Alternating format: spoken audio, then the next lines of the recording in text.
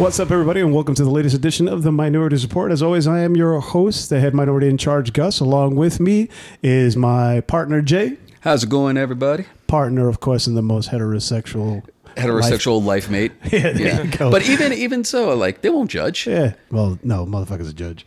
Anyway, so along with us today, we have a very special guest, our buddy Jorge. How's it going, guys? Okay, Jorge's here he has his own podcast, and it's called... Boycott Podcast is a podcast you can find everywhere. Spotify, YouTube, literally everywhere. But you guys spell it different, Boycott, right? It's not B-O-I. No. It's with the I. So yeah, because it's a Spanish-speaking podcast. We talk about like some really common themes, like I don't know. I want to say like concert experiences and things like that. It's just like really informal and cool. Actually, as a matter of fact, like our dynamic is we drink during the program, so it's just like super relaxed, super chill. It's just like for literally just like right now, just for friends talking and whatnot. So pretty much like a night at the bar and everything. Yeah, pretty much like a. See, I've been wanting to do something similar to that, but what I wanted to do is I wanted to give Jay an edible. and just record until it hits him. You keep saying that, but it's not going to happen. See, this is why I cannot stand people who always.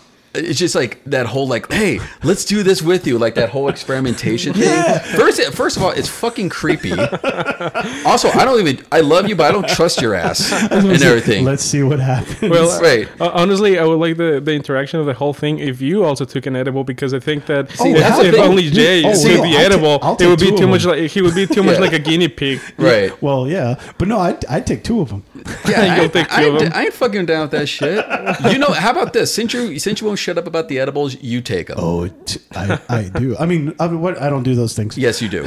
Anyway, so what we're going to talk about today is something that I was watching Wednesday, and then I looked online and there's all these people talking shit about Wednesday. Wait, for real? Yeah, Wednesday. Seriously? I know, right? Wait a minute. You're saying that a show with a Latin female lead and people are complaining? Weird how that happened. Get the fuck out of here.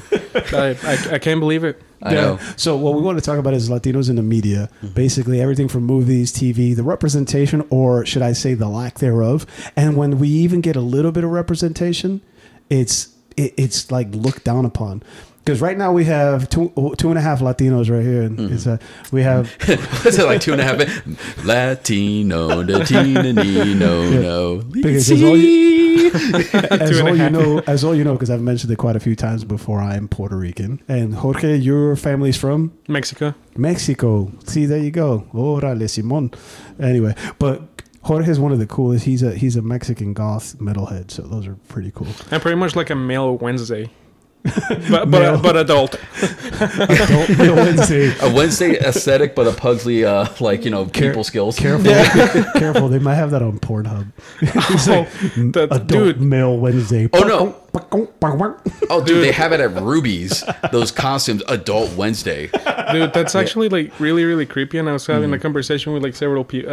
I was having that conversation with several people yesterday about the porn? The fact that people have been over sexualizing Wednesday. Okay. As a character. Yeah. That's a whole other episode we could do. The over sexualization of like little girl characters, like Dora, another Latin character, Sammy Hain. Unfortunately, she's not here with us. We were talking about it because there's a well-known cosplayer. I'm not going to name names. That she did a shoot with dressed as Dora the Explorer, and I think she gets down to nude, but it's Dora the Explorer. Yeah. She's supposed to be 8 years old. What the fuck kind of shit is that, dude? That is a whole type of that whole concept right there and everything. People who are into that concept, they're just pretty much showing their whole ass. No pun intended. No, it is exposing like their inner perv and everything. Exactly. That should not be fucking normalized. Right. These are These are child characters. No, exactly. Like I said, we could do a whole episode on that because, like, I even have one about Taylor Lautner, an example. You know who Taylor Lautner is, but anyway. Jacob. Yeah. So, but anyway, getting back on topic. But not to deviate too much about it. That's fucking gross. Yeah. Exactly. But getting back on topic is like so. I was watching Wednesday, and it started off with because Tim Burton was getting a lot of shit because he doesn't hire. He hadn't hired or cast in his movies prior to that any minorities. Like if you look at all his movies, his IMDb, they're all just like Caucasians. The only movie where he actually has diversity was Mars Attacks, but that was really not an original. Yeah, because remember Jim Brown. No, I get that. But there's a loophole with that because that's not based on like his original work. That was based on like those like Topps cards and everything. They're like baseball cards. So so that pretty much like that whole fed into the whole like he doesn't cast people of color because it's not his aesthetic. Exactly. But we have Jorge here who is the Tim Burton aesthetic. And he's still going to say, oh, they don't fit my aesthetic. Right. Well, see, the thing is, that's why I wanted to have Jorge here to talk about this because, one, he does have that aesthetic, and two, he studies film. Right. So he has an insider's view on this. So a lot of it for like Beetlejuice and Corpse Bride and all that, it was all Caucasians, and was it Sweeney Todd? Where in this one, he hired... Because, I mean, let's face facts. The dude's named Gomez. I mean, you can't hire him. I mean... Yeah. And the thing is that... People were talking shit because he never hired minorities, and then they said, "Oh, finally, when he cast black people, he was cast them as villains." Right. There's always a caveat with it. Well, but the thing is, first they complained that he never cast black people. Then when he cast black people, then they say, "Oh, he only cast them as villains." Well, come on, man. Well, see, that's the thing though, is that. See, I don't want to spoil it because for folks who haven't watched Wednesday yet and everything, that's their damn fault. Yeah. So okay, it's actually my fault. I haven't seen it yet. All right. Well, then you haven't seen it yet? No, I've never. Okay, so then see, I was about to say, I don't care if you spoil it. Well, I don't want to spoil it for you because I think you should still. I think you would dig it and everything. See, I don't take it as an example of like the villain part and everything. I wish I can go into detail with this, but I don't want to spoil it for Jorge and everything. No, you can go ahead and spoil it. I don't care. And see, Jake could give it from the perspective of both because his mom is Latina and his father's black. Yeah. So, I mean, do you think it's wrong the way he cast them in there? So for Wednesday, the sole black character in there. Well, there's two. There's two. Yeah, but we're talking about like Bianca, who's like one of the prominent like characters in the show, is a black character, and she's portrayed as like the Regina George of Nevermore, which I think is a big deal. Which I think is a big deal. Oh yeah, absolutely. Like and she's she's a total girl boss type of character and everything. Exactly. She just happens, it fed into the whole like the angry black girl stereotype and whatnot, but. It started out like that because her and Wednesday are butting heads and everything. However, there's a lot more layer to Bianca. Right, but I think you're right on that because the people want to type her as the quote unquote villain, but she really isn't. No. She is the most popular girl in school. She is supposedly the prettiest girl in school. She is like the queen bee. Right. So I don't understand why they have a problem with that. And here's the worst case of it. I'll let you go. Here's the worst thing I saw about it online. Most of the people that are outraged about it are not black. What the hell, dude? That's that's always been like that. Okay, well, I can understand like folks being an ally and everything and whatnot, but okay, you could be mad on our behalf, but let us speak about it as well. Exactly. You were going to say, Jorge? Yeah. No, I was going to say. You guys were talking about that black girl character in Wednesday Addams. Like, okay, she's super popular, she's loved by everyone, but she's still the villain. Like, okay, at the same time, like, yeah, sure, they're not. Trying the minority like less than the other characters or anything like that, but at the same time, wouldn't that make her the villain at the same time? Because she falls into the trope of like the popular pretty villain in a coming of age story and kind of stuff. I wouldn't put her as the antagonist. She has a growth as the character because from the beginning to the end, she's one of the characters that grows the most. And honestly, her arc is actually one of the most. It's the reason I got hooked. Not because it's just Wednesday and Addams Family, because I've been an Addams Family stan since like when the movie came out. Stan, right? Addams Stan. But her whole growth and everything, as Gus said, like has been like one of the best parts of the show. And the thing is, I don't know. It feels like it's almost like that undercover racism with people. Like, oh, they see a black character. Oh, but she's already the villain. Like, wait, how do you know she's the villain? Exactly. Yeah. And the thing is that people who I saw people outraged about it and they hadn't even watched the show. Yeah. How can you say that you're outraged by something if you ain't even watch it? Oh, somebody told me. Oh, so you went to www.trustmebroiknowaguy.com? Come on, dude. No, that's where I get my shoes, by the way. Yeah, and actually, my Fly Pippins. No, but you know what? It's actually kind of similar to the Spirit Gonzalez controversy. Like, everyone knows the Spirit Gonzalez cartoon. There was Speedy Gonzalez, Yeah, yeah. yeah, I thought Speedy you said Gonzalez. Spirit yeah, Gonzalez, but yeah. Was that? I thought you said Spirit Gonzalez. Yeah, that's what I was said. about to Google that. For some reason, I thought it was Spirit Gonzalez. No, Speedy Gonzalez. Speedy Gonzalez. Yeah. Okay, so you guys know about the whole controversy that the show got canceled like in the 90s because a lot of people thought that it was like super racist, but it turns out that they brought it back because the Mexican population of the country wanted the it didn't bother cartoon. us. Yeah. Well, see, that's the thing. Going back to that, that's what I wanted to. The main topic is, well, we're going to talk about the Latinos in media. So going back to the Wednesday thing, people were like all up in arms because, as Jay likes to say, they were nostalgia fapping because they remember the 90s Addams movies, the Addams Family Values. So to them, that's what Gomez is supposed to be, like Raul Julia. And they're like, oh, how come Luis Gomez? He's so ugly. He's so this. He's so dark skinned.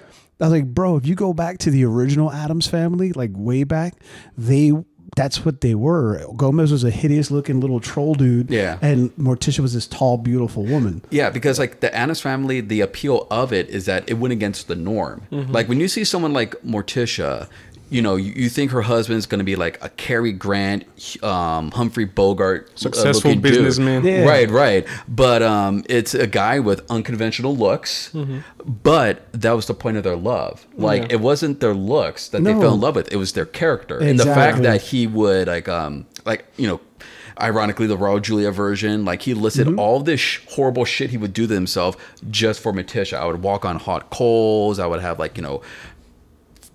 red hot pokers into my eyes or something. Well, he goes, when I first saw you, it was your cousin's funeral. No one would look at the body because they were checking her out. But the thing is, it's like even in social media and as pop culture, they say, oh, I want to find a man that loves me like Gomez loves Morticia. Yeah. And they're already missing the point when they're complaining about Luis being casted. Exactly. Yeah. Because if you had a smooth looking guy like Raul Julia, it's like, all right, he's with a good looking woman. That makes sense. But when you have a beautiful woman like Catherine Zeta-Jones that loves a little troll dude like Luis Gomez, you go, why? It's like when there's a couple on TikTok that I see. The dude probably weighs close to 400 pounds and his girlfriend's like one of those Insta thoughts. And people are like, oh, how could he's probably got money. He's probably got this. Maybe he's just a cool dude, man. Yeah, exactly. Right. See, the thing is like people keep mistaking charisma for good looks. Those things are like, See, but when you got good looks, you don't have to be charismatic. But in the fact, right. I mean, like it's like some extra, some extra seasoning there and everything. It's like you like to say, was it? Oh, don't worry about it, honey. You don't have to be smart. You're pretty. Yeah. But what was that from? That was from Titus. Titus. Remember, that flashback with his then wife Erin and everything. But the thing is, what pisses me off about the whole controversy about the casting is that they keep comparing Luis to Raul. Right. Raul's Gomez is his own. It's completely different, right? Dude. It's Luis's Gomez is his own as well. Point is, we do not pit these two Latin kings against each other. They're just completely different. Dude. Right. And Raul did his like modernized take on it. Luis is doing like the old school, like, faithful to the comics version. The point is, we should be happy that, a Latin character is being represented because back then when the TV show came out, he was played by a white dude. Exactly. Yeah. John Astin. Right. Yeah. And you know what's funny? Fun fact, I found out a bit of trivia about that. John Astin originally was cast to play Lurch. Really? Yeah. And then he asked them if he could play Gomez because it was a vehicle for him because he was the most famous one on there. Right. Nobody else was known on the show. So he was supposed to play Lurch, but then he wanted to play Gomez. But anyway, but what I'm saying is, so rolling off of that, now that you said that, so Luis Gomez. Oh, Guzman. Sorry. Yeah. Guzman. That's right, dude. What the hell is wrong with me? It's Gomez Guzman. Pachanga. Yeah. I know. You know what that's from? To get mixed. His in Carlito's Way, he played that's a guy right. named Pachanga. Yeah. But which means party. Right. So anyway, we'll go rolling off of that. When we talk about all the controversy is new, that's from recent ones, is with Black Panther, Wakanda Forever. There are Caucasian Mexicans, white Mexicans, that are mad because Namor is too dark skinned. Yeah. Where Sammy Hain and I were talking about it last night, he's not even supposed to be Mexican. Right. Well, the thing is, like, Namor, he's supposed to be Aztec. Yeah, Namor he's supposed to be a Mesoamerican character. Right. Well, right. And it's like, Namor didn't have a fucking like ethnicity to him. Like not in the comic books. Not in the comic books. Well, like he was Atlantean. Right, but that could mean anything. Right, but they don't want to. Well, actually, Atlantis has its roots in Greek mythology, in the Greek culture. So, if anything, I guess that if they really wanted to, like, give it a cultural background in the movie, they could have just gone back to Greece. Yeah. Well, see, but the thing is, since DC or Warner Brothers already did the whole Atlantis thing, right? Yeah, with Aquaman. Exactly. So they didn't want to say, "Oh, just another Aquaman ripoff." Right. Which is a smart move on their part. Which is funny because comic book wise, continuity wise, Namor precedes. He does. He's before Aquaman. Yeah, but everyone knows Aquaman a lot more. Exactly. So I think that in terms of like. I blame the Super Friends for that. I was about to say, like, Aquaman's got more attention due to, like, Super Friends, Hanna-Barbera, and everything. Yeah, and also... Meanwhile, at the Hall of Justice... When he used to talk to the fish. Right. Yeah, I love that. But not even to mention the fact that Jason Momoa gave the character a lot of popularity. Like, how many Aquamans did you see in 2018 after the first Justice League movie came out? Exactly. I mean, they even retconned him in the comic books to look more like Jason Momoa. That's funny because like Momoa looks the exact opposite of comic accurate Aquaman, because Aquaman was almost like Aqua-Aryan, like blonde hair, blue eyes, like muscled up and everything. Well, that's because in the comic books his mom is Atlantean, and his father was human, just like in the movie. But it was, he was Caucasian. Right. He was actually closer to Black Panther and everything in terms of like, the advanced civilization and the way he carries himself and everything. Yes. But they changed the entire character because Momoa, like, pretty much, he flipped the script on it. Yeah. But getting back on the topic of it, so yes, he's supposed to be Mesoamerican, like Jorge said. So, but the controversy was that they said he was too dark. It's like, oh, he lives underwater. How is he so dark? Bro, it's a guy that swims underwater, lives underwater, and has wings on his feet. It's the same shit that they said about the Black Ariel for the upcoming Little Mermaid. Yeah. Like, she should be like pale. Just because people drown and they become pale doesn't mean they'll be pale when they're alive underwater. Well, but in a way, it kind of makes sense because if you're out of the sun, you do get pale. But it's a dude that breathes underwater and has wings on his feet. So it's not that serious, bro. Right. It does get like really like infuriating when people try to bring realism into a comic book movie. Yeah. Exactly. It's like the example I like to give. Jay and I went with some friends to go see Star Wars Rogue One, and at the end, you know how Darth Vader's standing at the broken ship. Yeah. One of our friends goes, "Oh, in the vacuum of space, his cape wouldn't flap like that." I looked at them and went, "So the laser swords for the last hour and the laser guns, you cool with that? That's the problem you have." He was moving his cape with a force to look cool. Just shut up. Right. Well, it's just one of those like those glasses adjusting type of moments and everything. Yeah. But or you got to do like Jay says when somebody doesn't understand something, they question. He goes, "Yeah, a wizard did it." Right. A wizard did it. But anyway. Again, I did it. But honestly, I do love the fact that they tapped into Mayan Mesoamerican culture to not to only differentiate their Namor from Aquaman, but also Namor. Namor. That sounds like a fragrance. Faith No More. Right. But Jorge, you've seen the movie, right? I unfortunately haven't seen it yet. Oh, dude, come on now. Yeah. But Jay, you've seen it. I have seen it, and I was completely in awe in how they portrayed Namor's character as well as his culture. Like, they give it such dignity, and that's what I always loved about the MCU. Like, you say what you will about the MCU, but they have, like, helped in like diversity, especially with Phase 4. Right. Like, they've been like bringing in so many like Latin actors and characters and everything. Well, not only Latinos, they have the Muslims. They're becoming more diverse. Right. Where Sam Wilson becoming the new Captain America. Right. Shang-Chi. America Chavez and Doctor Strange. Was it LeBeau? Monica LeBeau. Oh yeah, Rambo. Monica Rambo. Monica Rambo. Oh yeah. Oh, and Oscar Isaac and Moon Knight as well. Yeah. Let me tell you something. Jorge, you're familiar with Oscar Isaac, right? Yes. Oh, what do they not put him in?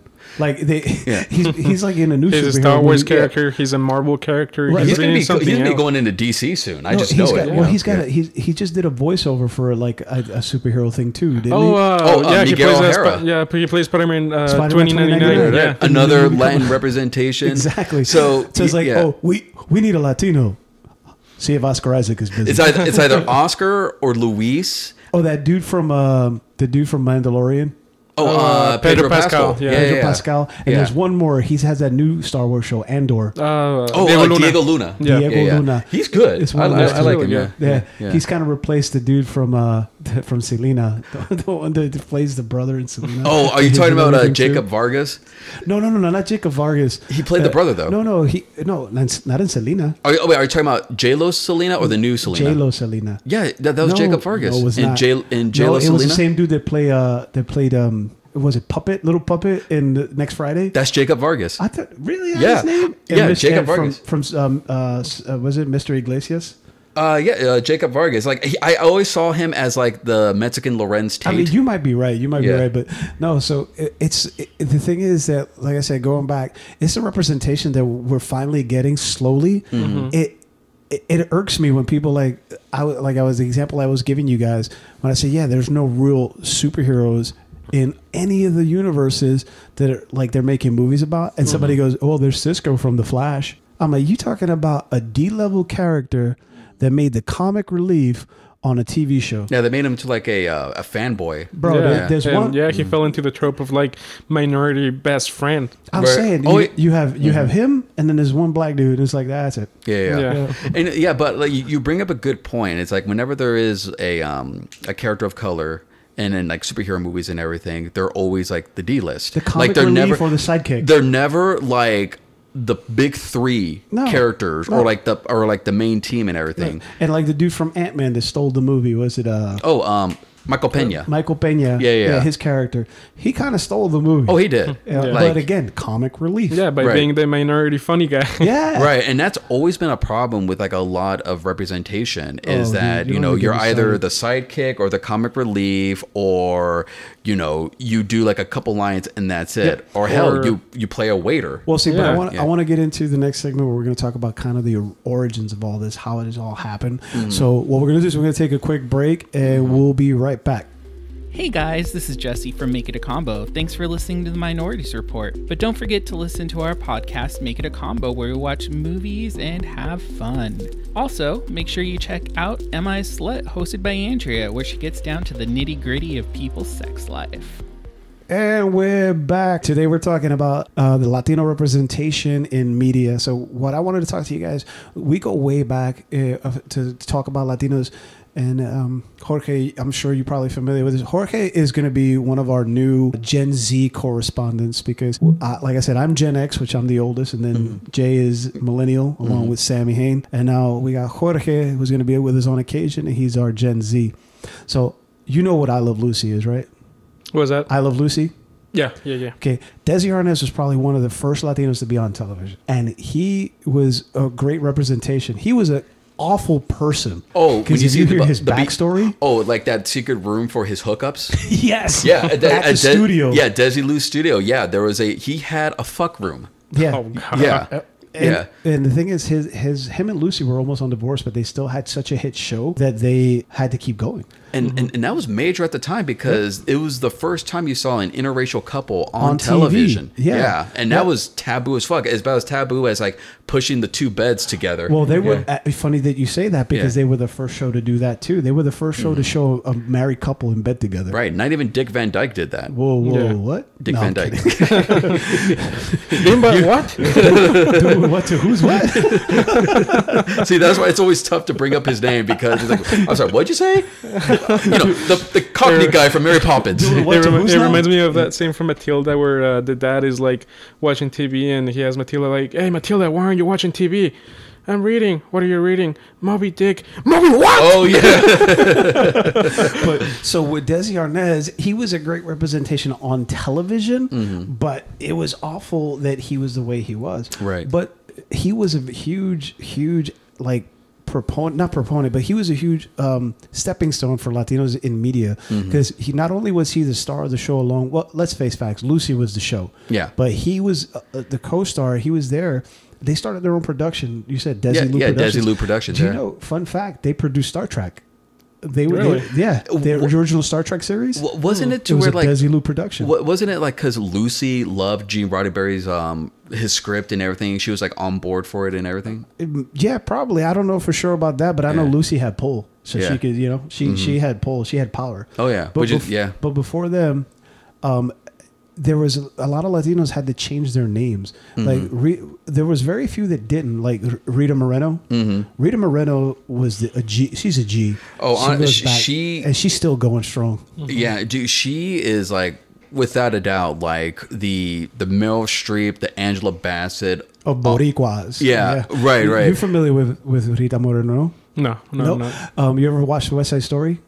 Yes. She was Anita, the She was best Anita. friend. Yeah. Okay. I like to live in America. Oh yeah. That she was also in the new West Side Story. Yeah. The remake with by with Steven Spielberg. No, but it was Steven Spielberg remade it, and Yeah. she was on One Day at a Time. She was on set on not Sesame Street. She was on the Electric Company. Hey, you guys. with Morgan Freeman. So like, and I think And he who should not be named. right. You know, the guy that liked to put stuff in women's drinks. And you know what? I was actually gonna say there's something that I really like about representation in the old days. Like, sure, it wasn't as common or anything like that, but when they did it, they didn't like push it on your face. And don't get me wrong, like for example with Disney, like new Disney productions such as the new Star Wars sequels or Black Panther and everything like that. And it's gonna sound super ironic for me to say this considering the fact that I haven't seen Black Panther Wakanda Forever yet, but I think that it's really important to support movies that show you,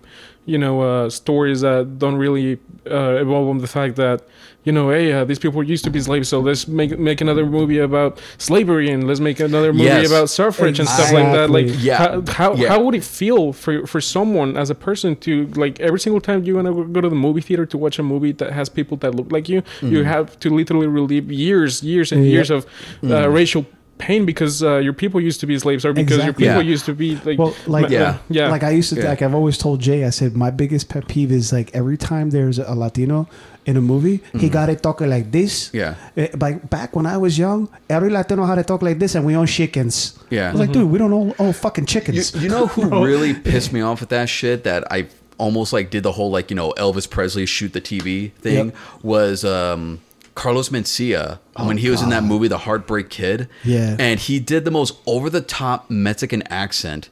And the thing is that it was completely unnecessary because his normal voice is already, I guess, like, but he's not even ethnic. Mexican. Yeah, he's Honduran. He's Honduran. Yeah. He's half Honduran and half German. His name is like Charles something or other. His it's like it's like a minority doing a caricature of a minority. That's even worse. It's true because like Jorge was saying, we had enough struggle. We don't need to keep seeing it and reliving it. Like every time, like everybody thinks everybody's all like blood in, blood out. Hey, Nicholas, what's up, man? It's like, dude, that's not our life, bro. Right. We have doctors. We have lawyers. I call it misery porn. That's exactly what it is. Is because like and especially during Oscar season, they love profiting off like minority suffrage. Well, there was like back in the day, there was a lot of actors that didn't fit into that. Like for example, the very first Joker on television, Cesar Romero, was a Latino man, and he didn't portray it that way. He didn't portray it over the top. Like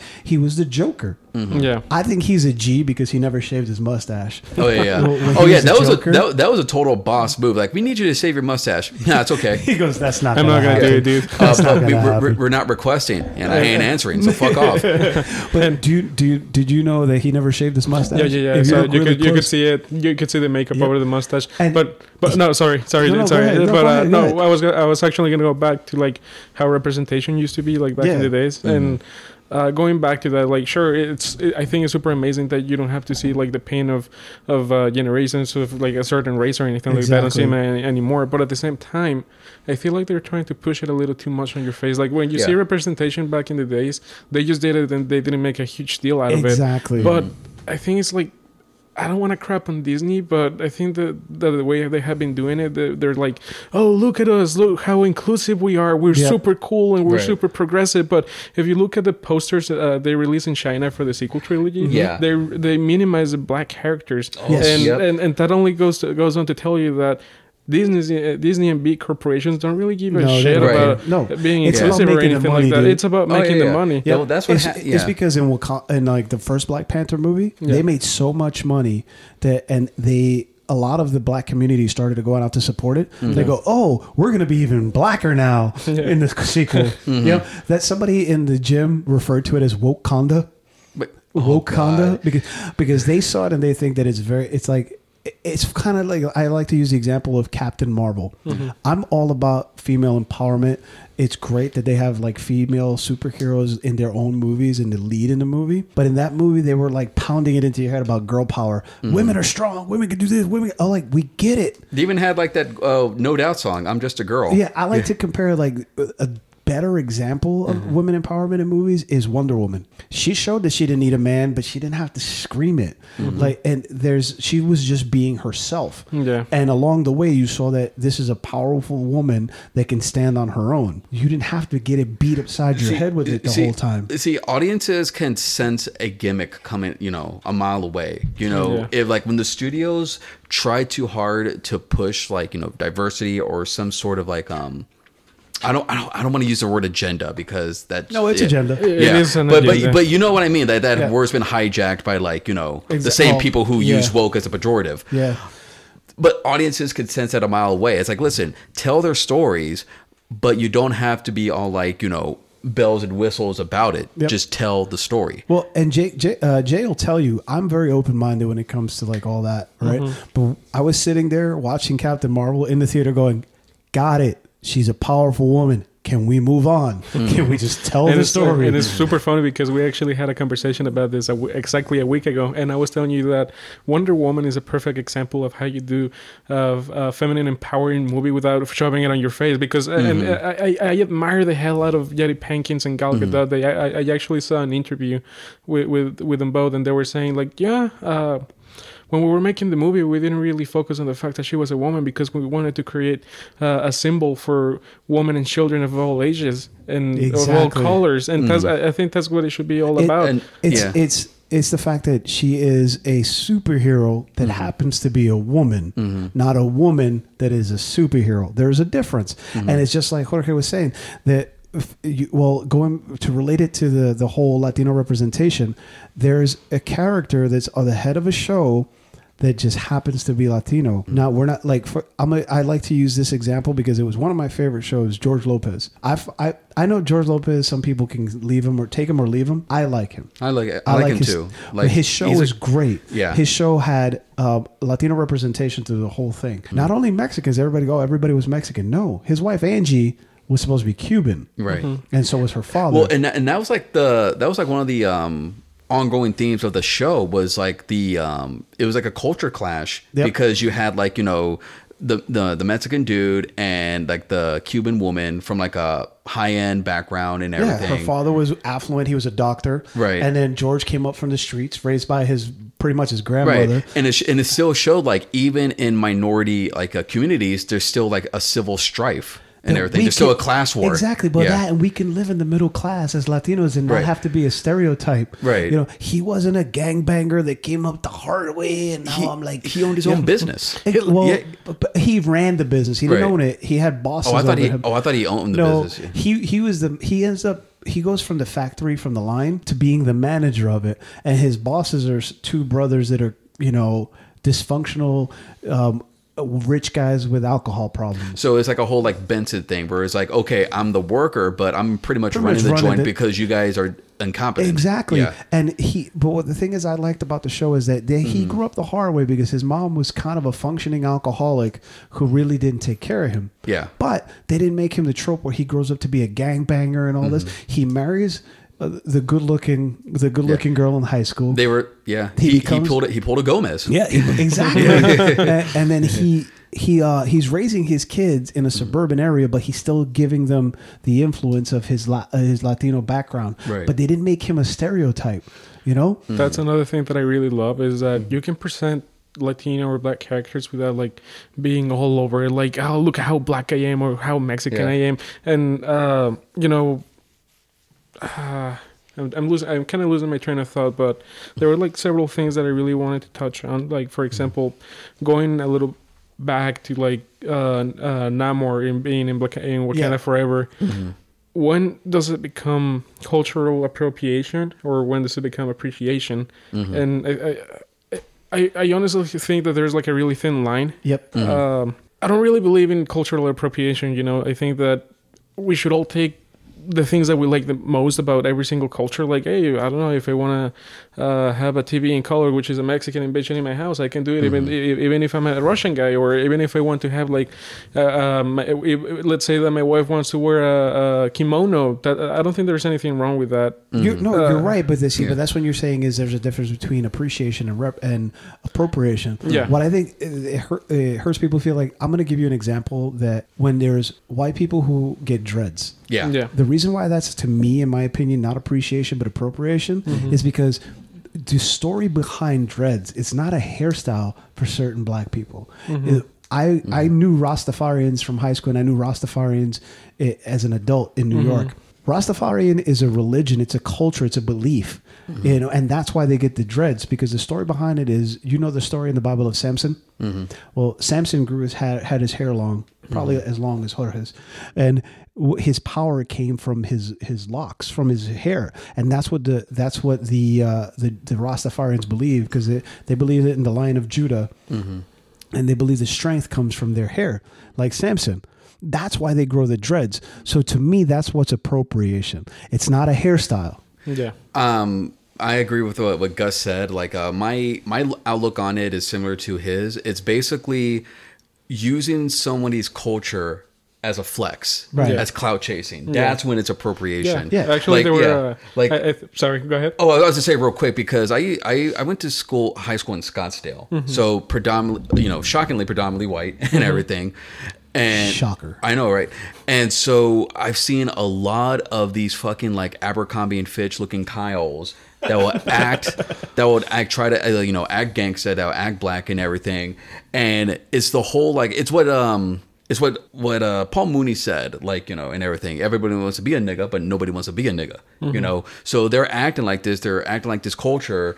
They're wearing they're sagging the pants and everything and whatnot, just as a flex. Yes. And like they say, oh, I listen to Tupac or all that and everything. But it's like, okay, you listen, but do you actually know where he's coming from? Yeah, Malibu's Most Wanted. Right.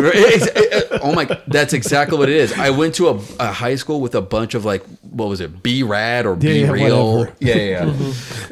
But yeah, so it's just B-Trash. Exactly. Yeah. But no, it's like, what you said right there and everything. It's like when you're trying to wear somebody's culture, but you don't know the background and everything. Yeah, exactly. Yeah.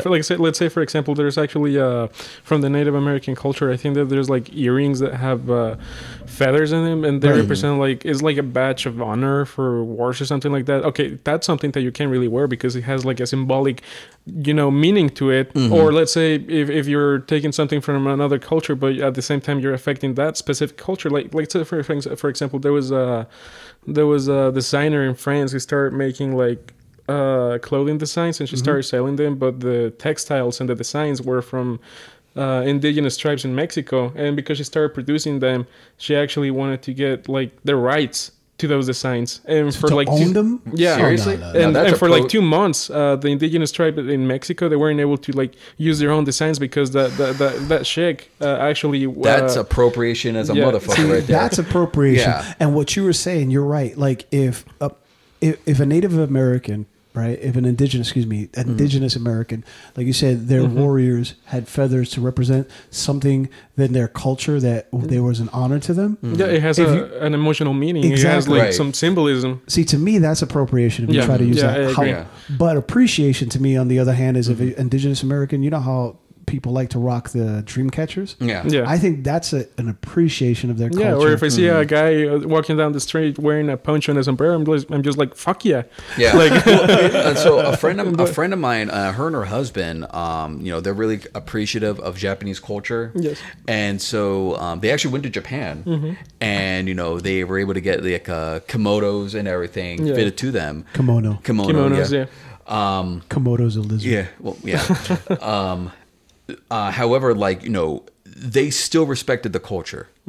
When they got those clothing, they didn't wear them just to be like, oh my god, I'm Japanese or anything. They wanted what was it called, like a memento of their travels, because Japan was on their bucket list for a long time and everything.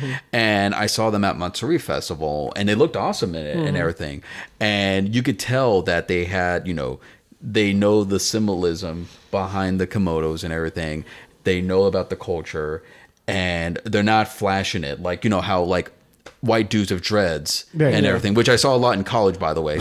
Well, you went to ASU. That's That's like hipster central. Yeah, but hipster central. Going back to what we were talking about. No, hold on. So actually, the reason why I decided to go that far is because I wanted to make a point of okay, so we have all of that. Sure, you don't have to blush it on your face, and if you wanted to appreciate another culture, you just do it respectfully and whatnot. And whenever it comes to appreciating your own culture, you don't have to be all over the top. Like, for example, you were talking about George Romero when he played the Joker. He only played the Joker. He didn't make it to the point in which he was Mexican a Latino Joker. Right. It was a Latino Joker or anything like that. And that's something that I think we should all learn from.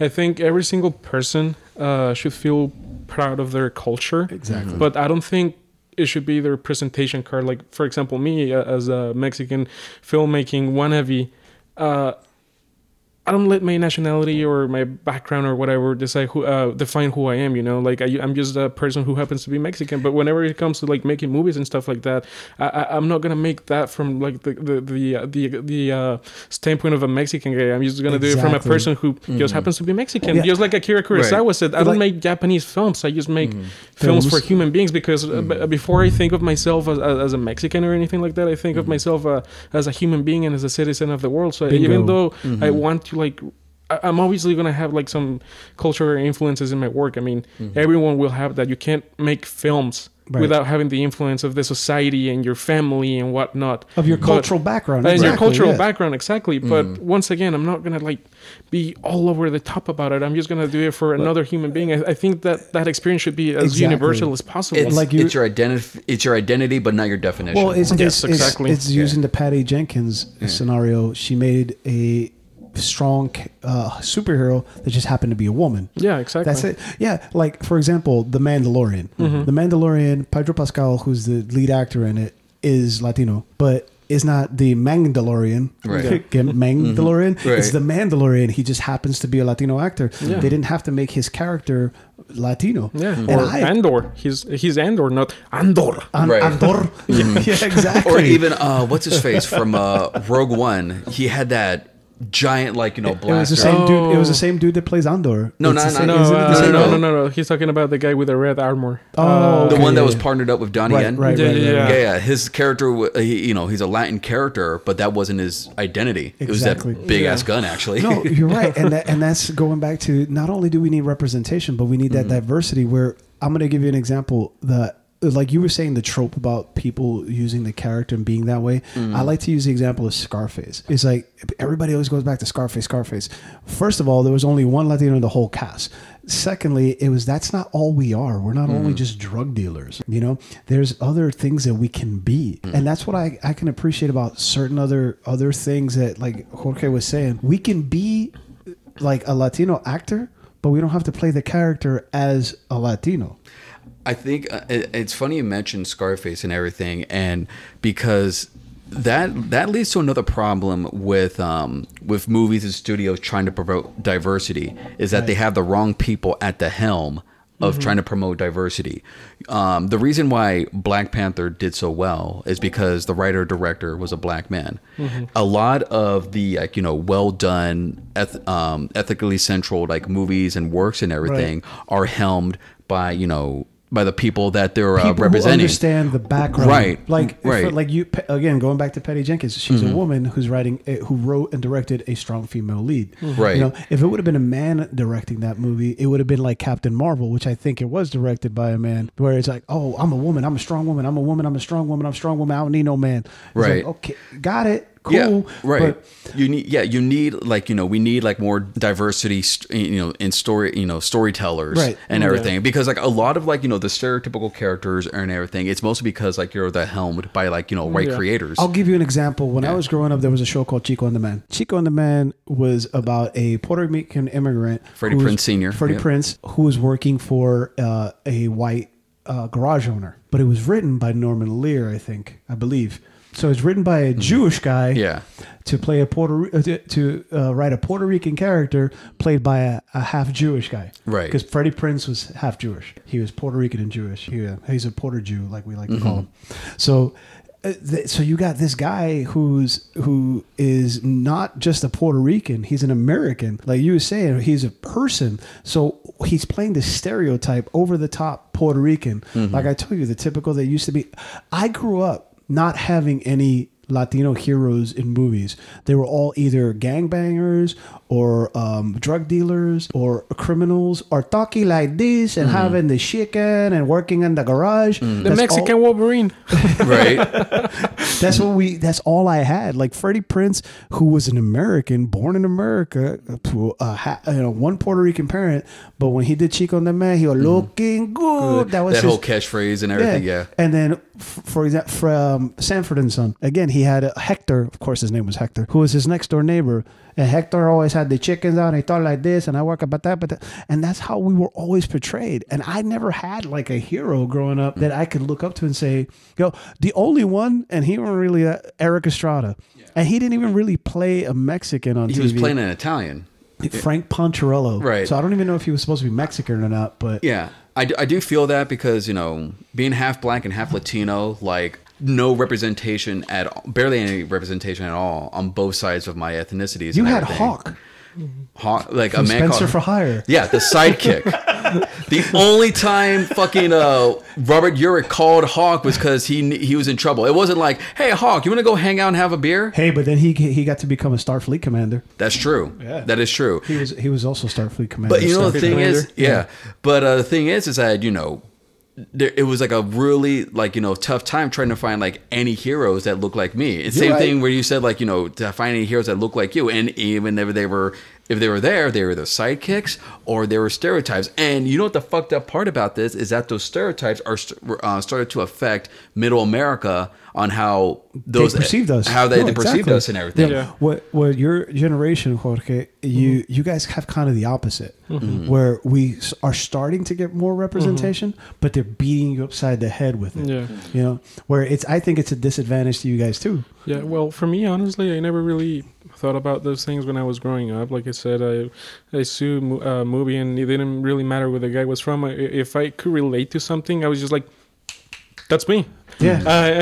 Just like, No, I agree with you. at 5 years old, I was like watching Batman Begins, and I was just like, oh, that guy has depression and he has black hair. That's me. Like, what am I saying? But honestly, since I started studying filmmaking and all that, I went back studying film in general, like the beginnings of it. Right. And it's really sad that, the advance of film also goes hand to hand to racism in America. Like, for example, and it was really heartbreaking for me to like realize that black people, especially black people, even more so than Latinos, have had it worse in terms of representation and how they were portrayed. Like, for example, Birth of a Nation, directed by D.W. Griffith from 1915. Like that literally was the catalyst for the rebirth of the KKK. Yeah. And then after that, you had like stories about black people being marginalized, and slave stories and stories where they were portrayed as beasts or unintelligent people and stuff like that. And the fucked up part is that most of the time they were played by white people. Yeah, Yep. or blackface. actually, I think that one of the worst parts of cinema history is that the fact that they also had black actors doing blackface. Yeah. Yeah. It's like it's going back to the whole Carlos Mencia on the Heartbreak Kid thing. Yeah. But the history of film has been awful that way. You're Yeah. right. And what I want to do is we're going to take a quick break. When we come back, what I want to talk about is like how the Latinos have like had to control their own narrative as far as like movies and culture go and media. We're going to be right back. Hey guys, this is Junior from Make It a Combo. Thanks for listening to the Minorities Report. But don't forget to listen to our podcast, Make It a Combo, where we review movies, talk shit, and have a good time. And our other podcast, MIS Slut, hosted by Andrea, where she reads them sexy stories from her listeners. Hey, and we're back. So we've been talking about Latinos in media and all the cultural background. What I was talking about before we went on break is they had to control their own narrative. You being a Gen Zer, and like I said, I'm not holding it against you. I honestly, I admire Gen Z because one, I have two of them. Well, I don't own them; they're my children. Thanks for the disclaimer, by the way. Going back to the 1930s, are we? Yeah. Swing low. Anyway, Okay, that's appropriation. That's our shit. All right, you leave that to us.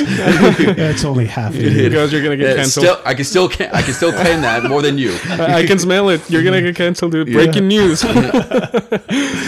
So as a Gen Xer, like I was telling somebody the other day, I was like, boomers are always complaining about Gen Z. Why are they so disrespectful? Why are they so this? I said, because they were raised by Gen Xers. And you gave us enough shit and enough trauma. They were like, oh, we're going to raise our kids to fuck with you. Oh, and it also doesn't help that you keep talking shit about them. Yeah. But anyway, you were fortunate enough to grow up in the era of like a Robert Rodriguez, where Robert Rodriguez, I know Jay is in a huge fan of him. No, I'm a fan talked of some his. stuff of his. No, I didn't. But anyway, you grew up in a time where somebody like him, he was able to write, direct, and produce his own movies. If you look at his first, I think 3 movies, his credits are just him. He's writer, director, producer, editor, sound, music. It's all just him. Well, he's like the one-man film crew and everything. Yeah. His very first movie, El Mariachi, and I'm sure you've watched. All right. We need to correct that. Yeah, we I need to know. correct that. El Mariachi, he made on $7,000 that he made by being a experiment. So he went into a clinic and he let them experiment on him, giving him drugs. Here, try this, see what happens to you. Serious? No, I'm serious. If you read his book, it's called Rebel Without a Crew. He tells you the whole backstory of how he made El Mariachi. Like some of the, you know how the trolleys they have when they're shooting a film, like when they're following a character? Yeah. He shot that in a wheelchair. He sat in a wheelchair and somebody was pushing him while he's running after the character. Yeah, I've actually heard about that one because El Mariachi was one of the first independent productions to come out of the 90s. Yeah. So it was really innovative how he was able to do like a lot of things with a super really low budget. Like he didn't even have dollies or anything like that. $7,000. That's all he had. He had one camera, and he did what's called he calls it in-camera editing. He didn't have a lot of film. So he couldn't like just shoot and have a lot of takes. So what he would do is he would shoot. He would like if I'm shooting straight at you, I would yell cut, and then I just move the camera and shoot again and cut. And he would do it's called in-camera editing. So he already knew in his head. Well, he had no storyboards. It was all in his head how he wanted to shoot it. Yeah. And my favorite story of it is he built his own squibs. He made his own squibs from condoms, corn syrup, and a car battery. And he says the story was he when he first put one on, he tested it on himself first before he would put it on the actors. And he put it the wrong way. So when they sparked it and it shot, it went into him instead of back out. So he had like these big bruises because he put it on backwards. See, one of the things I've always admired about Robert Rodriguez is that he is like he didn't go to film school. He went to the I'm going to do it myself school of film. And everything. No, exactly. And I've always admired directors like that where they're self-taught and everything. Yeah. Because like you don't have to go to a fancy film school or anything. All you have to do is just get a camera and some passion. Well, and don't get me wrong, I admire people who go to school too. Right. Not taking that from them. However, it's just like, it shows that there's not just one way. Right. Yeah, there's exactly. That's why I really admire Quentin Tarantino or Christopher Nolan. Actually, actually, Christopher Nolan is the main reason why I want to become a director. Two of the greatest directors of the 90s, Robert Rodriguez and Quentin Tarantino, neither one of them went to film school. Yeah, exactly. Quentin Tarantino was a video store clerk. Yeah. And Christopher Nolan also, he didn't. Tim Burton also didn't. He I think Eraserhead was the first movie he did, and he had shot that in high school or something like that. And then something like that. Yeah, he just became a director. So but the reason the major was Eraserhead Chris Nolan? No, it was Tim Burton. No, it was what's his Tim face? Burton. Eraserhead? Yeah. No, it was what's his face? Cronenberg? David Cronenberg? Oh, no. It wasn't Burton though. But you were going to say, I'll look at what you're talking about. But basically, what I loved about Rodriguez was that he represented for the community, not just with his stories, but with his casting. Like Salma Hayek is a big star because he in America. I mean, she was really well known in Mexico, but he was able to make her into a global star because he saw her on a telenovela, a Telemundo, like a telenovela. It was a telenovela. No, he it watched was her on a telenovela. Right, but also she he saw her on a talk show, and she was a Mexican talk show, and she was criticizing how the American film industry would not give true representation to Mexican or Latino actors and everything. And he was so impressed by her, to use an old school term, her moxie, her drive, that he casted her in Desperado. Yeah, that was the only reason why. Wink. Oh, come on. Don't take that away. Don't be that dude, bro. Don't be that guy. Yeah, that was the only reason why. God. See, I was going on a good story, and then you just shat on it. I didn't say that was one. I didn't say that was the only reason why. I just said that was one of the reasons why. Anyway, don't encourage this. By the way, no. I was gonna say don't encourage this behavior at kids, at home kids. By the way, it was David Lynch. Eraserhead. Okay, I know it was a David, but it sure as fuck wasn't Burton. No. But anyway, but not just with Salma Hayek, but also with Antonio Banderas, with Danny Trejo. I would say that made Antonio Banderas' American career. Yeah, because he was only a Spanish actor before that. Right. But before that, he was Tom Hanks' boyfriend in Philadelphia. Before that, he was in Madonna's Truth or Dare. Right. So it was these small roles. Desperado is what made him into leading man status. Well, fun fact, in Madonna's Truth or Dare was actually a documentary following her around, and she met him in Spain, and he was with his wife at the time, and Madonna was thirsty for him, bro. Oh, snap. While he was married. Anyway, me and Mrs. Jones. Right. Going back to Robert Rodriguez, he did do all that. He made Danny Trejo's career. Yeah. Danny Trejo was in small parts before that. He was in Runaway Train with Eric Roberts and Robert Duvall. Yeah. But he decided that, another great movie that you said, Salma Hayek, that's by Robert Rodriguez, is very, very little known movie. It's called Zebrahead. Great movie. Zebrahead. It's with Salma Hayek, and I think I want to say Michael Rappaport, but I'm not sure. You can look that up while I'm talking. But I think that he has a great eye. And the thing is, he's like kind of a Maiki. Was it Takashi Miike from Japan? Oh, Takashi Miike. He doesn't hold himself to one genre. Right. Like Robert Rodriguez does action movies. He did kids movies. Yeah, Spy Kids. Kids, Shark I Boy actually and Lava grew Girl. up on those movies. Yeah. Right. Shark Boy and Lava Girl. Which, by the way, his kids movies did help show young Latin kids and everything. Yeah. That kids their age can be heroes because one of the main characters was Alexa Vega. Yep. So he was pretty much inspiring generation after generation. Right. And do you know that movie Shark Boy and Lava Girl was inspired by his daughter? I mean his son. His son. Yeah. Was it Racer or Writer or something like that? It was he wrote a story in school about Shark Boy and Lava Girl, and Robert Rodriguez made it into a movie. Oh, really? Yeah, it was great. Yeah, it was great. But an example of not a Latino, but of a person writing something of a cultural background that it's not theirs, but they did a great job, in my opinion, Django. Yes. Django Unchained. Django. You have amazing. one of the whitest white of white director-writers, Quentin Tarantino, Yeah. and he made a great black hero. Absolutely. Yeah. And you know what I loved about that movie, that it took place in the Wild West during slavery times and everything, but it wasn't just another, the main character's a slave and he has to escape to the north and everything. Yeah. He was a hero. He was a cowboy. He was fucking busting caps. He was shooting slave owners. I was finally, because all the being half black and everything, I have always hated those slave movies because again, they keep profiting off Well, Red Jorge Shorty was saying the struggle. The struggle. Yeah. How about instead of we know about the struggle, how about the victory? Yep. How about Yeah, we start exactly. seeing that and everything? So So like, just like I was saying earlier, like, how would you feel if every single time you want to watch a movie about someone who looks like you have to relive years of racial pain? That's why. Yeah, that's why I'm fucking pissed off that they're gonna make an Emmett Till movie. Oh, like, God. you know the story about Emmett Till? Yeah. Yep.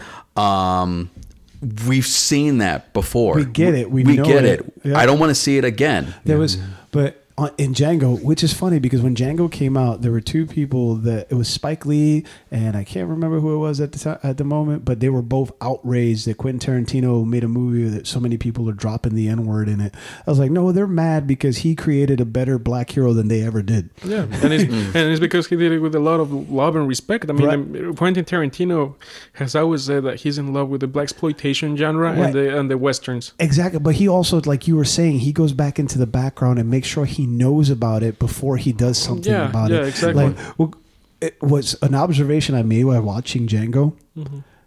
He's the only, like, because Quentin Tarantino is in the movie. Mm-hmm. His character is the only white male character that doesn't say the N-word in the movie. Mm-hmm. He calls everybody blackie. Mm-hmm. If Yeah. you watch it, because he's supposed to be Australian, Yeah. he's the only one of all the white male characters in it that doesn't use the N-word. Well, besides Schultz. What's his name?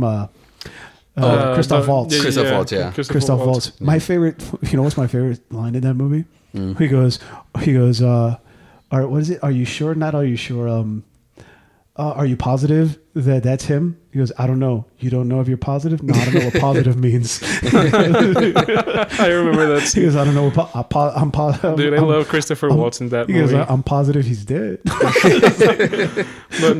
But going back to what we were saying, you know, you had the fortunate opportunity to grow up in a time where you have representation. You know, it's not the most, it's not the greatest, but we had almost zero back in the day. Yeah. And when you had it, it was a negative representation. Exactly. Where, again, going back to what Robert Rodriguez, his whole cast in Desperado was Mexican. Let's face facts. I think the only one that wasn't Mexican is Bucho.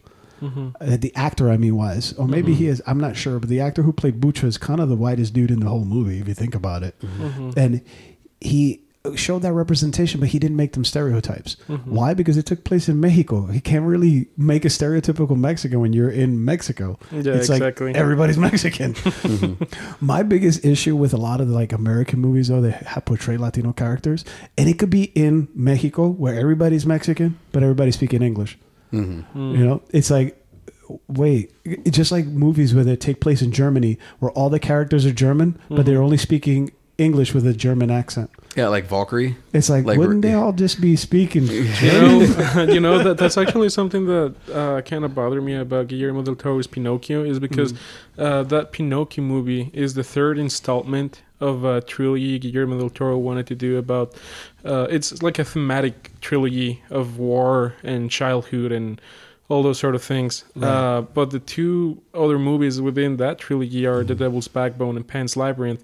And Guillermo del Toro had to push for the studio to make those movies in Spanish because those movies were set in Spain. Exactly. And now Guillermo del Toro's Pinocchio is set in Italy, but the movie, unfortunately, it's in English. And I really wish that... I think it only would have been...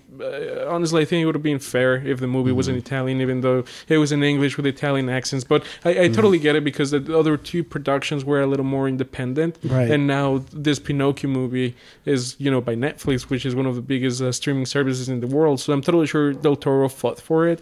But it just... still kind of bothers me. It's not a big thing, but it still kind of bothers me that it's not in Italian. I think, as I said, I think it would have only been fair for it to be in Italian. Oh, I agree.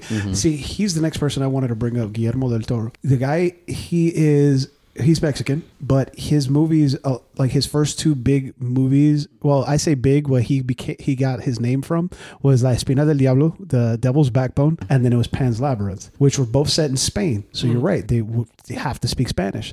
He has other movies that are awesome that very few people know about. The Orphanage. No, that was actually by... was it? I thought it was his. No, he produced it, but it was by J.B. Bajona or something like that. It's a guy from Spain, yeah. But see, that's where I got confused because he produced it. Yeah, he produced it. Yeah. But then when he made his huge American debut, to me, I don't know if he did movies before that. Hellboy. Yeah, no, he made an American film before, Mimic. Yeah, Blade 2 as well. Mimic. Yeah, but Blade 2. Yeah. Blade 2, out of the trilogy is the best one. It is. Yeah. It is. What, you know, because like it was in his wheelhouse of like horror creatures and all that. Right. But what made that movie great, in my opinion, was like the diversity. Because Yeah. you have a black main character, a black superhero, but you also have like characters from like different ethnic backgrounds. Like you got Lenora Varela, who is, I believe she is Chilean. Donnie Yen, Norman Reedus, Thomas Kretschmann, the dude from Fast and Furious. I can't right, remember his name. Matt Scholze, who is Yeah. actually he's actually, I believe he's a part Latino as well. Yeah. Yeah. But the thing is, yeah, he did have a diverse cast, and he created all these. What I love about him is he creates all these fantastic creatures, like that. I don't know where they come from in his imagination, but they're amazing. Like, have you seen his remake of "Don't Be Afraid of the Dark"? Have you seen it? I have but not he yet. didn't direct it. He was also the I thought he producer. directed that one. No, See, he I'm produced old, it. but it's because it has the same vibe. Yeah. A lot of the people he surrounds himself with have the same vibe as him. Yeah, Like- that's for sure. Like Mama, he produced, and that it was was- by a brother But and Andy sister. Muschietti, yeah. Yeah. That was an amazing movie too. Yeah. But going back to him, like Pan's Labyrinth, to me, Sammy Hain is one of her favorite movies. She loves Guillermo del Toro. Anything that he does or he directs, writes, produces, she's gonna watch because visually, Pan's Labyrinth is amazing. You feel like you're there, and then his creatures that he creates are just like terrifying. There's something out of a child's nightmares because that's what it's supposed to be. Yes. You know, like the dude that has no eyes. Yeah, or the his- Pale Man. Yeah, the Pale Man. That is one of the most horrifying creatures I've ever seen in my life. Yeah. And then even the Pan himself, the Fawn, yeah. Fun, you think that he's supposed to be kind of the good guy that's kind of like helping her. Yeah. Turns out that he's probably one of the worst ones of all. Yeah. You know? And it's just a terrifying look at that, like at that. And you're right, it's kind of like his trilogy of a childhood And War. and Yeah. war. You know, where a child's affected by war. you know? Yeah. Yeah, and it's the same thing with the Pinocchio movie. I actually watched it about a month ago for one Right. of the early screens, and last night I ended up convincing my mom to watch it, even though she doesn't like Guillermo del Toro movies. Really? Yeah, she doesn't. Oh wow. But it's an amazing film. And what I like about Guillermo del Toro is that I think he's a perfect example of someone who's obviously influenced by his culture and by the world he lives in, but he doesn't do it over the top. Like, of course, you just by looking at the designs of his creatures and just by looking at the themes and aspects of life he decides to talk about, you can obviously see that he's been influenced by his culture. But he does it in a way that is not like, oh yeah, I did this because it's a Mexican thing. No, he does it in a very universal Right, thing. It's organic. Yeah, it's organic, Yeah. and it can talk to everyone. It doesn't matter if you're watching this from Japan or Exactly. or Germany. Everyone can relate to that. And everybody like pigeonholes him to like say, oh, his horror. It's not really horror. You know, I mean, he directed Hellboy 1 and 2 and they were great. And the thing is, it's not a horror. I think you're right. Like it's delving into the inner psyche of a person, Yeah. and it has nothing to do with his cultural background. He has influences in it. You're right. From the movies I've seen of him, maybe you've seen something different. None of them take place in Mexico. Except for Kronos, of Yeah. course. Kronos. Right. And that's the only one. Is that the one with John Leguizamo? I think so. Because I thought that was in Colombia, but I might be wrong. Yeah. But maybe. the thing is, he doesn't make it his all. Yeah. Because Yeah. I'm a director that Right. happens to be Mexican. Yeah. Mhm. I'm not a Mexican director. Yeah, exactly. And that's what I was telling you. Like, as a filmmaker wannabe, I want to be the same way. Like, I don't want my nationality to be my presentation card. Right. Exactly. You know who makes a great comment about that? And he's a comedian, Gabriel Iglesias. Oh, I know that guy. Gabriel Iglesias said that everywhere I get booked, they say, oh, the Mexican comedian. They introduce me as the Mexican comedian. He goes, I went to the Middle East to do a show for the military, and they took me all the way. Well, not for the military. He was for a Middle Eastern prince. And he goes there. He does this big show in front of all these thousands of people. And they go, now here from America, Gabriel Iglesias. He goes, I had to go to the Middle East, 20,000 miles away to finally be called a Right. American comedian. Because before that, he was always a Mexican American. He's like, I'm an American that just happens to be from Mexican heritage. I'm not a Mexican American. And that's kind of to your point. Yeah. I have influences in my background because I happen to be from a Mexican. Well, I feel like for me, I've happened to be from Puerto Rican heritage, but I'm not just a Puerto Rican. Yeah. You know, Before anything else, you're just a human being. exactly. And a lot of the Latino directors and writers that they haven't tried to beat people upside the head with the fact that they're Latino. You know, like again, going back to Guillermo del Toro, there's nowhere in his movies that it puts an emphasis on being Spanish or being Mexican. He tells the story, you know, and he just happens to be a Mexican director. And his influences to other people, it can be seen in, like, he has a show on Netflix right now. Cabinet of Curiosities. Cabinet of Curiosities. Sammy Hain and I binged that whole thing because, again, I told you he can make a commercial. She'll watch it.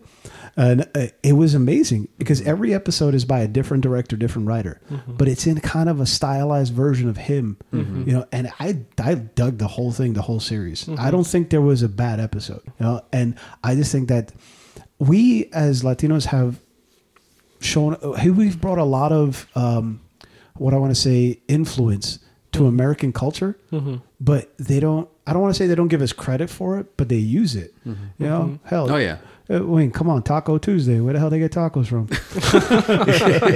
And God damn it, they're not a wrap. It's a goddamn burrito. When this just become a wrap, it's inside a tortilla and it's a full meal. That shit is a burrito. But what I'm saying is our influencers are everywhere, you know. But the thing is that people don't realize it because we're not sitting there beating our chest about it. Why? Because the simple fact of the matter is, all right, we influence that. Cool. Salsa dancing is Puerto Rican as fuck. Everybody does it. Dude, they have competitions of it. But what Jorge was saying is right. We don't have to pound our chest about it. We don't have to say, oh, that's ours. But we want it to be known, the background of it. If you're going to do something or if you're going to take part of something, know the background. Know where it comes from. Yeah, and a lot of people don't. A lot of people don't. Yeah. We were saying, let's finish up talking about movies, but there's like, Jay, you were talking about influence in music. Yeah. Or there's a Latino influence in music. The whole reggaeton thing, I'm not a fan of, but whatever. You know, we are in everything. Like you're metal, you're into metal, Jorge. Yeah, classical music. There's a lot of Spanish metalheads. I mean, and there's a lot of Spanish metal bands. Yes. And so we have that influence in everything, dude. And you were talking about some stats before, Jay, that you wanted to talk about. Yeah. So these are honestly really surprising stats. Like for example, although Latinos account for nearly like 19% of the population, up from like 50% in 2010. In the U.S. In the U.S. Okay. A study found Latinos represent only 12% of the media workforce compared to 18% of the total workforce. Furthermore, Latinos account for even lower 4% of media management positions. And that accounts for like why there isn't much representation. And whatever is represented is kind of whitewashed, for lack of a better term. Exactly. And also 7% of the workers in the media are Latino and only 3% are Latina. And that includes like a talent in front of the camera or behind the camera. Yeah. And we don't want to offend anybody as Latino, Latina, Latinx, whichever one you want to use. Right. You know? And a new report that from 2010 to 2019, the percentage of media workers who are Latino or Latina grew only by, get this, only by 1% compared to 3% rise for Latinos in other fields. And a report found that most Hispanics in media are either service and craft workers. Wow. Yeah. Wow. So we could feed them. We just can't be in their movies. Exactly. That's just like okay, I am a Puerto Rican. I am from New York. Please don't tell me about J-Lo. I don't want to hear shit about J-Lo. I'm sorry. It's because it seems like that's the only one they know. Oh, I love J-Lo. I don't care. But that's outstanding to hear that. I mean, it's overwhelming to hear that because it's like the simple fact is it seems like the only way Latinos get representation is it by other Latinos. Yeah. Like if you have a Guillermo del Toro or you have a Robert Rodriguez. So we got to take control of our own shit in order for us to be able to be represented. And that's like in Wakanda Forever, the majority of the crew was either Latino or black. Yep. They wanted to make sure that not only was the culture represented on like screen, right, but they wanted to make sure that they got the best, like, people to help like be advisors for that culture. Yeah, actually, they had a bunch of like Mayan advisors and stuff like that. They did, yes. And I think I think in situations like that, when you need advisors and stuff like that you know are obviously talented, it's good that you hire like minorities and stuff like that. But another thing that I've been noticing is a little trend of just hiring minorities for the sake of hiring minorities. Yeah, and you have like really mediocre products just because. Yeah, I mean, exactly. You don't hire people for their talents, and it's pretty much like the same thing. I forgot which show specifically, but it was about a female protagonist. And when the show was first announced, they said like, "Yeah, we're gonna be like super cool, and we're gonna hire only women to do this project." And I'm just like, okay, it makes sense that you would want to hire a woman to tell a story about a woman. It makes total sense, but why don't you focus a little more on talent and actual ideas of what you're going to bring to the table instead of like focusing on what's inside each other's pants? Right. And that's I think what happened with the first Black Panther movie. They did hire like behind the camera pretty much an all black crew. However, they were very talented writers and directors. Ryan Coogler is an amazing. He's amazing. Yeah. Honestly, my favorite black director, Antoine Fuqua. Antoine Fuqua. Fuqua. Antoine Fuqua. That's my favorite black director. He's just amazing. Yeah. Anyway, but no, and that's why they did it. And you're right. On the Wakanda Forever, they brought in some Mesoamericans who still keep the language, and that's why the characters speak in native languages, because they were able to have that. And I think the lead actor actually speaks it fluently, like he already did before. Well, the guy who plays Namor. Really? Yeah. Because I mean, if you look at him, dude, looks indigenous. Yeah. You can't mistake him for that. Right. Which is funny, because not funny, but it's kind of sad, because there's, like I was saying, there's Caucasian Mexicans that were giving him shit because they say that he's too dark. Oh yeah. I saw that. And actually, that's something I wanted to talk about. And by the way, they call those guys whitexicans. Dude, don't get me wrong. I've been called a whitexican too, but for different reasons. In Puerto Rico, we call them cocos. Cocos, oh yeah. But no, I was actually gonna mention the fact that I don't know if you guys have noticed that, of course, black people can be racist towards other black people, or other Latinos can be extremely racist towards other Latinos. And another trend that I've been noticing lately, and it really makes me sad, is that now that we are starting to, like, as Latinos and minorities, we're starting to get more control over the type of stories that get told and how those stories get told. I've been noticing the trend of also like white discrimination, like almost as a type of revenge. Like, I don't know if you guys noticed that in the I haven't seen it, but I saw some clips and I was just like, oh, that's wrong. But in the new Thundercats cartoon. I haven't watched that. I didn't know there was a new one. Yeah, it's really crappy. The animation style is really crappy. All right, but all of the voice actors are like minorities, and the only character voiced by a white actor, he's portrayed as the stupidest son of a bitch on earth. Wow. And it seems like almost like it was a sort of revenge. Yeah. And that's so fucking wrong. Well, that's kind of like in the Black Panther movie, the one agent dude that like their homie. He kind of comes off a little bumbling. He's actually a lot. He was actually in Everett. Well, he was in the first one too. Yeah. Everett Ross. Yeah, he's actually treated a lot more with dignity than he was in the comics. Really? Because in the comics, he was like a bumbling, like fraidy cat and everything. In this one, like he is like the stiff, like uptight type of guy. But however, like they give him a lot more depth and everything. So and you're right in saying that, because a lot of times what happens is it almost seems like revenge. Instead of writing just the characters to be who they are, it's kind of like, oh well, we need a villain. I know. Let's make a white guy. Right. It's like in was it Undercover Brother? Right. The Man. Right. Why not just create the characters and just let them be them? That's another thing I appreciate about, like, say, a Robert Rodriguez in his earlier movies. Desperado, everybody was Spanish, even the villain, Bucho, because. Spoiler alert, if you haven't seen it, screw you. Bucho's his brother. Yeah. It turns out to be his brother. But and that's what I'm saying is, just write the characters, tell your story, and don't make it about, oh, I'm a Mexican so-and-so, I'm a Puerto Rican so-and-so. No, I'm a so-and-so that just happens to be Puerto It's a Rican. human being who Yeah. just happens to be this. Exactly. Right. You know, I'm a kick-ass superhero. I just happen to be XYZ. That's why people go, oh, how come there's no Latino superheroes? Yeah, right. There isn't. How about we just make a superhero that happens to be Latino and accept it?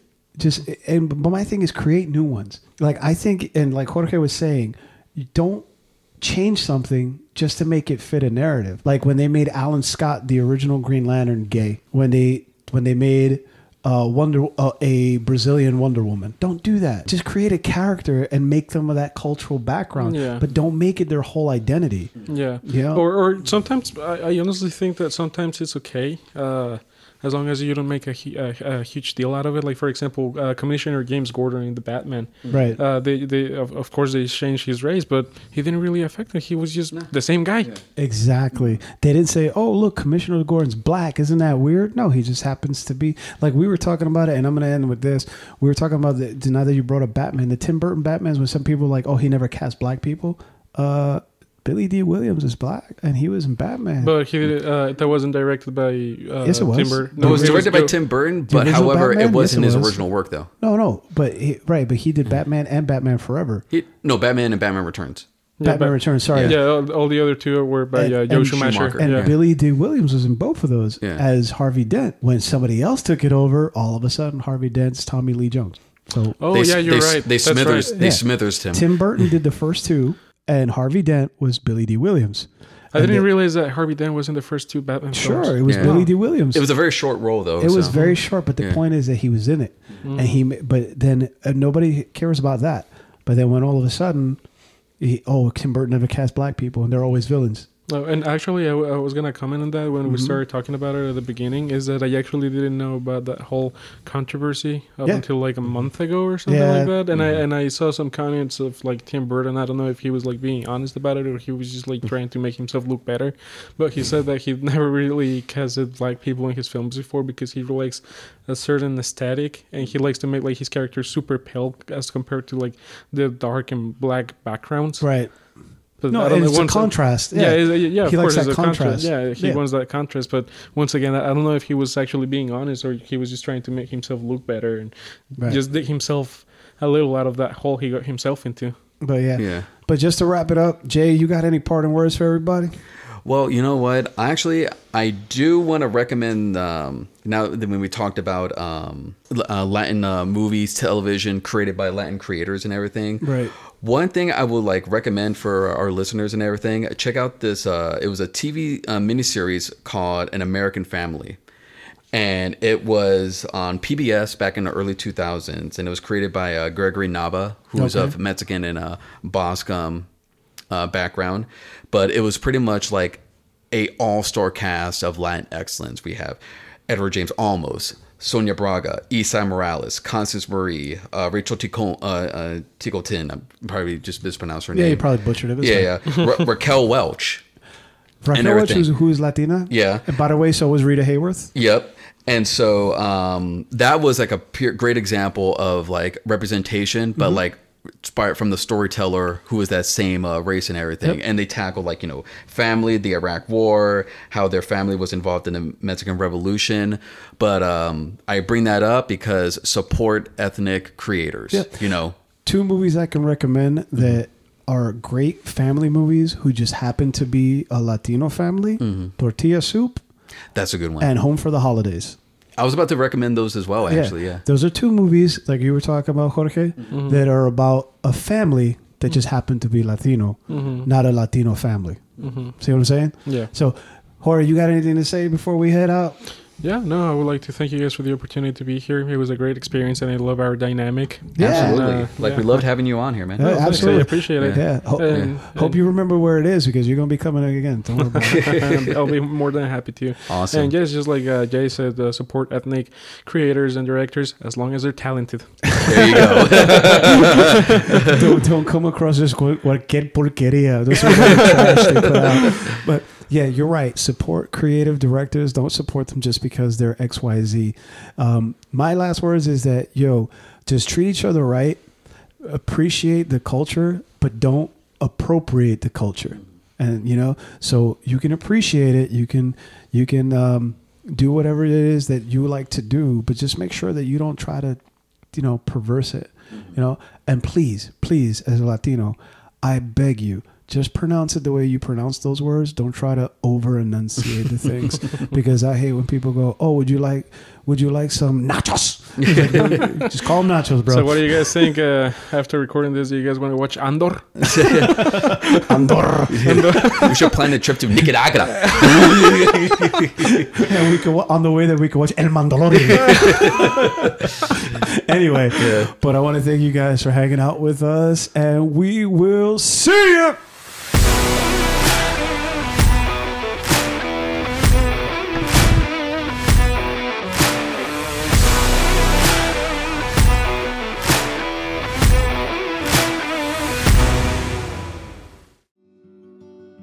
You've just listened to The Minorities Report from Make It a Combo Productions. Executive produced by Jesse and Junior. Check them out on all platforms. And don't forget to follow our other podcasts, Am I a Slut? And Make It a Combo. Thank you and goodbye.